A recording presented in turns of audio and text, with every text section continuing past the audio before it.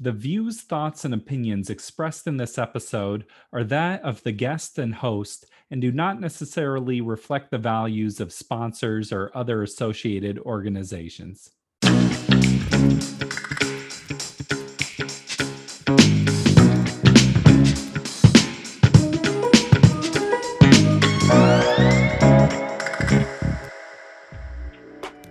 Welcome to the Parental Compass by Family Education and Support Services.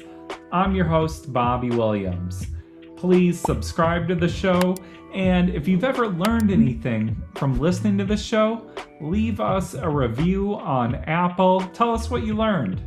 It's easy to think of your child as just a smaller version of yourself.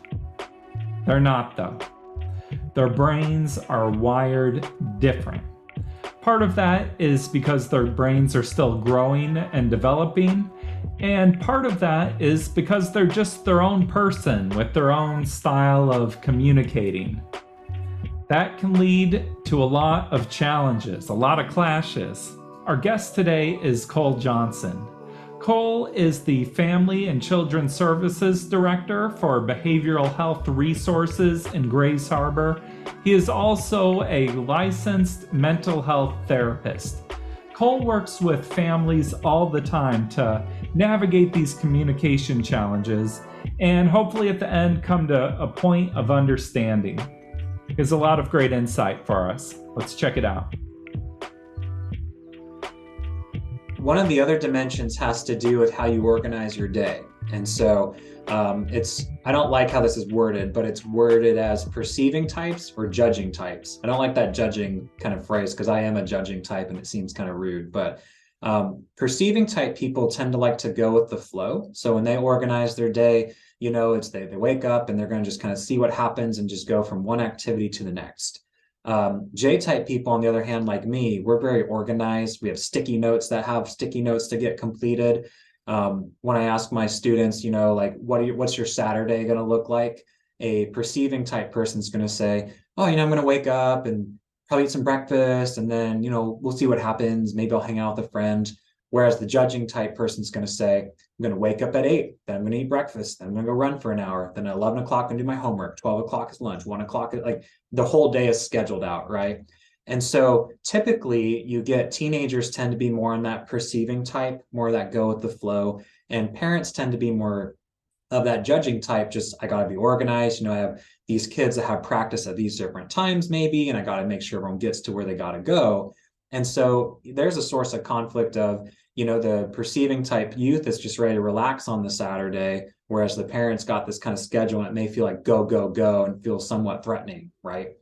Good example of that would be if you're going to go out to the movies with some friends, that youth trying to be responsible says something to mom like, hey, mom, I'm going out to the movies tonight, I'll be home later, right? And in their mind, hey, I told mom where I'm going, did a great job, and I'm going to be great. But Bobby, you probably know what will happen next. If I were to say that to you, you're like, hey, I'm going to go out to the movie, see you later. What's going to happen next with that parent? Yeah, when are you coming back? What movie? Who are you going with? Exactly. Almost like that 20 questions, right? Who are you going with? How are you going to get there? What movie you see and when you're going to be home? And so the youth feels threatened because they gave that information. Why are you asking me all these things? Why don't you trust me? I hear that a lot. Why don't you trust me with what I told you? And the parent isn't saying they don't trust them. It's just that they need more information because that's how the brain's wired, right? And so this is a good example of when we're working on communication with both the clients and their families to say, well, here's how you can use the other person's strengths. So even if I'm a perceiving type that goes with the flow and I feel like that's enough information, if I'll just tell my mom that extra information, then it's going to work out. So instead of, yeah, I'm going to the movie, see you later, it's something along the lines of, hey, mom, Marilyn and I are going to go watch the new Avatar movie. It starts at 7. It gets over at 9:30. Then we're probably going to go out for ice cream. I'll be home around 11. And if I'm running late, I'll send you a text. That's going to make the parent feel so much better. And they may have a few follow-up questions, but generally that's going to kind of satiate their needs and then there won't be an argument. I think as an adult, just life demands a lot of you. And so there needs to be some sort of structure, whereas when you're a child, they can be stressed too, but it's just different. Yeah.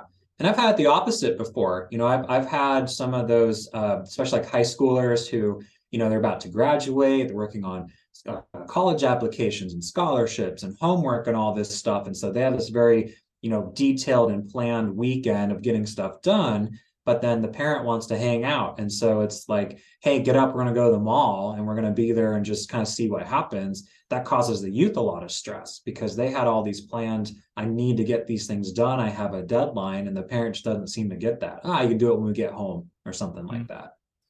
Well, so I get your example of, this is how a child can communicate to the parent to reassure them. How can the parent, like, say, your child's personality type, how can you adjust so that you're working best with them? Yeah, and I think the main thing is you got to know about yourself and how you're wired, and then also know they're wired so you can compare those things. Little bit off topic, but have you ever heard of love languages before, Bobby? Oh, yeah. Yeah, we use love languages a lot too when it comes to these kind of conflicts, right? And so, there's 5 different love languages, right? There's physical touch, quality time, acts of service, words of affirmation, and then the one I always forget. Presence. That's right, presents, gifts. That's why I always forget it because that's my number 5. Not my thing, right? But well, that's a good example because you may have a parent who their number 1 is giving gifts, and so they think like, "Hey, I bought my kid a food and I got gas for their car. Look at how much I love them." But to the kid, that's not what I needed. What I actually needed was quality time. I needed you to, come talk to me or go out for a walk with me or, watch me play video games or something. And so then the youth feels unloved because they're not getting that language need met, even though the parent's trying really hard. And that's just another example of you got to kind of know how you're wired so that you can be able to meet the other person where they're at. You don't have to change yourself completely, right? It's not you have to go against your nature, but it's finding compromises. To use a love language example, if you got someone who is a big quality timer and the other person's a big, like physical touch kind of person, well, watch a movie on the couch while you guys are, next to each other. You got that physical proximity and you're doing the activity together. You're not having to, fully do what the other person wants, but you're working together so that both needs are met. When I think about personality types, it makes me also think about values, and different personality types value different things. But then families' values are really important too, and you want to pass your values to your child. Like in our family, we believe in working hard. And so, what's the balance with that? Yeah, that can be very tricky, right? Because you got the family values, and that can be generations back. How Mhm. many families have I worked with who say something like, "Well, us Johnsons, we've always been such and such," and that's like that core family value. And then you have the youth who, in their stage of development, is supposed to start looking at what makes sense for them, right? When you look at the different developmental stages, this time of adolescence, especially, is a time of, finding your identity versus having what they call role confusion, where you're not sure who you are. Those might be those youth who like one week they show up in all black and they're a goth, and the next week they're in sports gear and they're a jock, and the next week they're a nerd, right? I mean, that's that time that you're trying on these different personas to find out what do I believe and who am I. We run into that problem with family values too, because maybe the family is always valued, we go to church every Sunday, for instance. And that youth is starting to figure out, well, I'm not sure what I believe. I'm not sure if I believe what my family says or what my friends say or what I'm trying to develop for myself. And so then that can be a big source of conflict. And what we've found is, again, just trying to find that middle ground where everyone can value each other, right? And so it's our family values honesty, but maybe me as a youth, I don't really care about honesty, I'm just going to do whatever.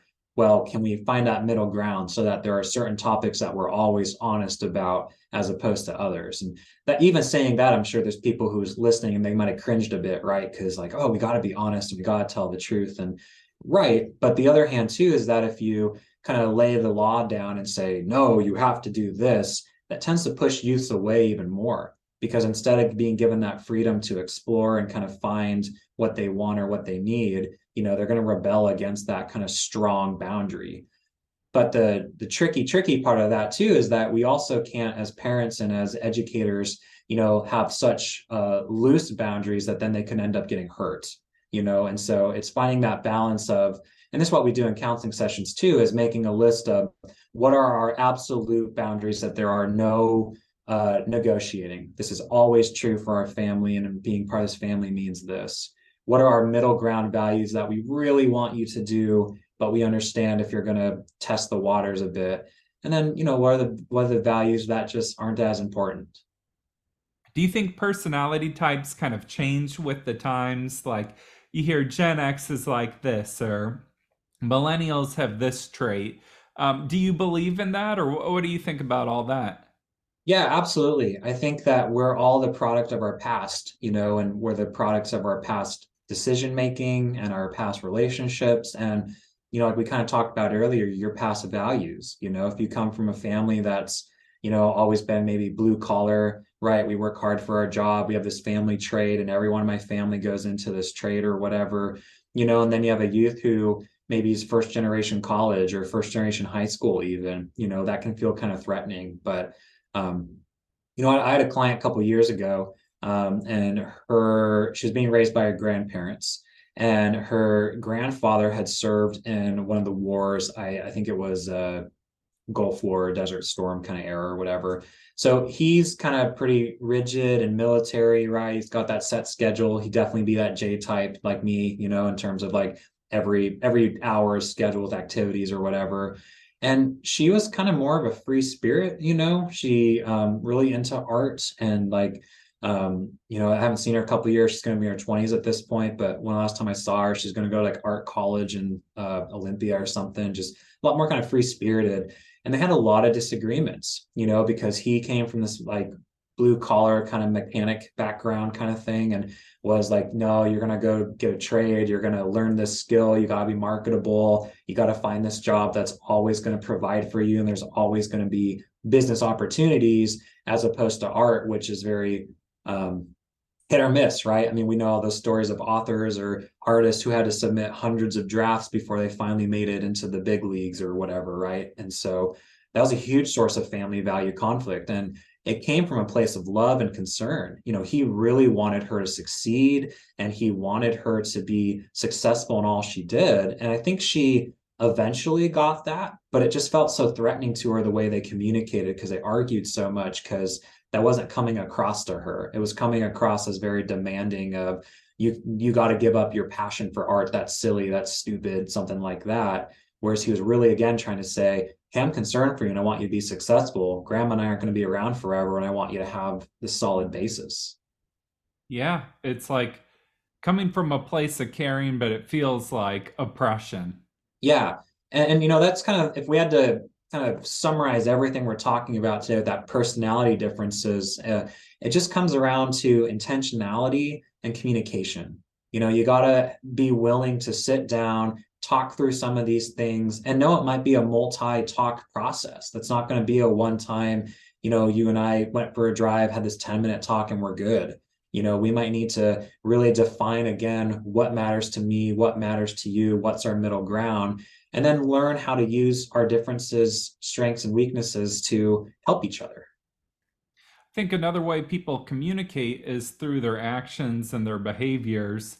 And I think of like a toddler. Like a toddler throws a temper tantrum and it's like, okay, they need a nap or something. But Yeah. then when a teenager is acting out or, doing something you don't want them to do, you don't think of it in the same terms of like, what is this communication telling me and what Yeah. needs to change? And, it's just different.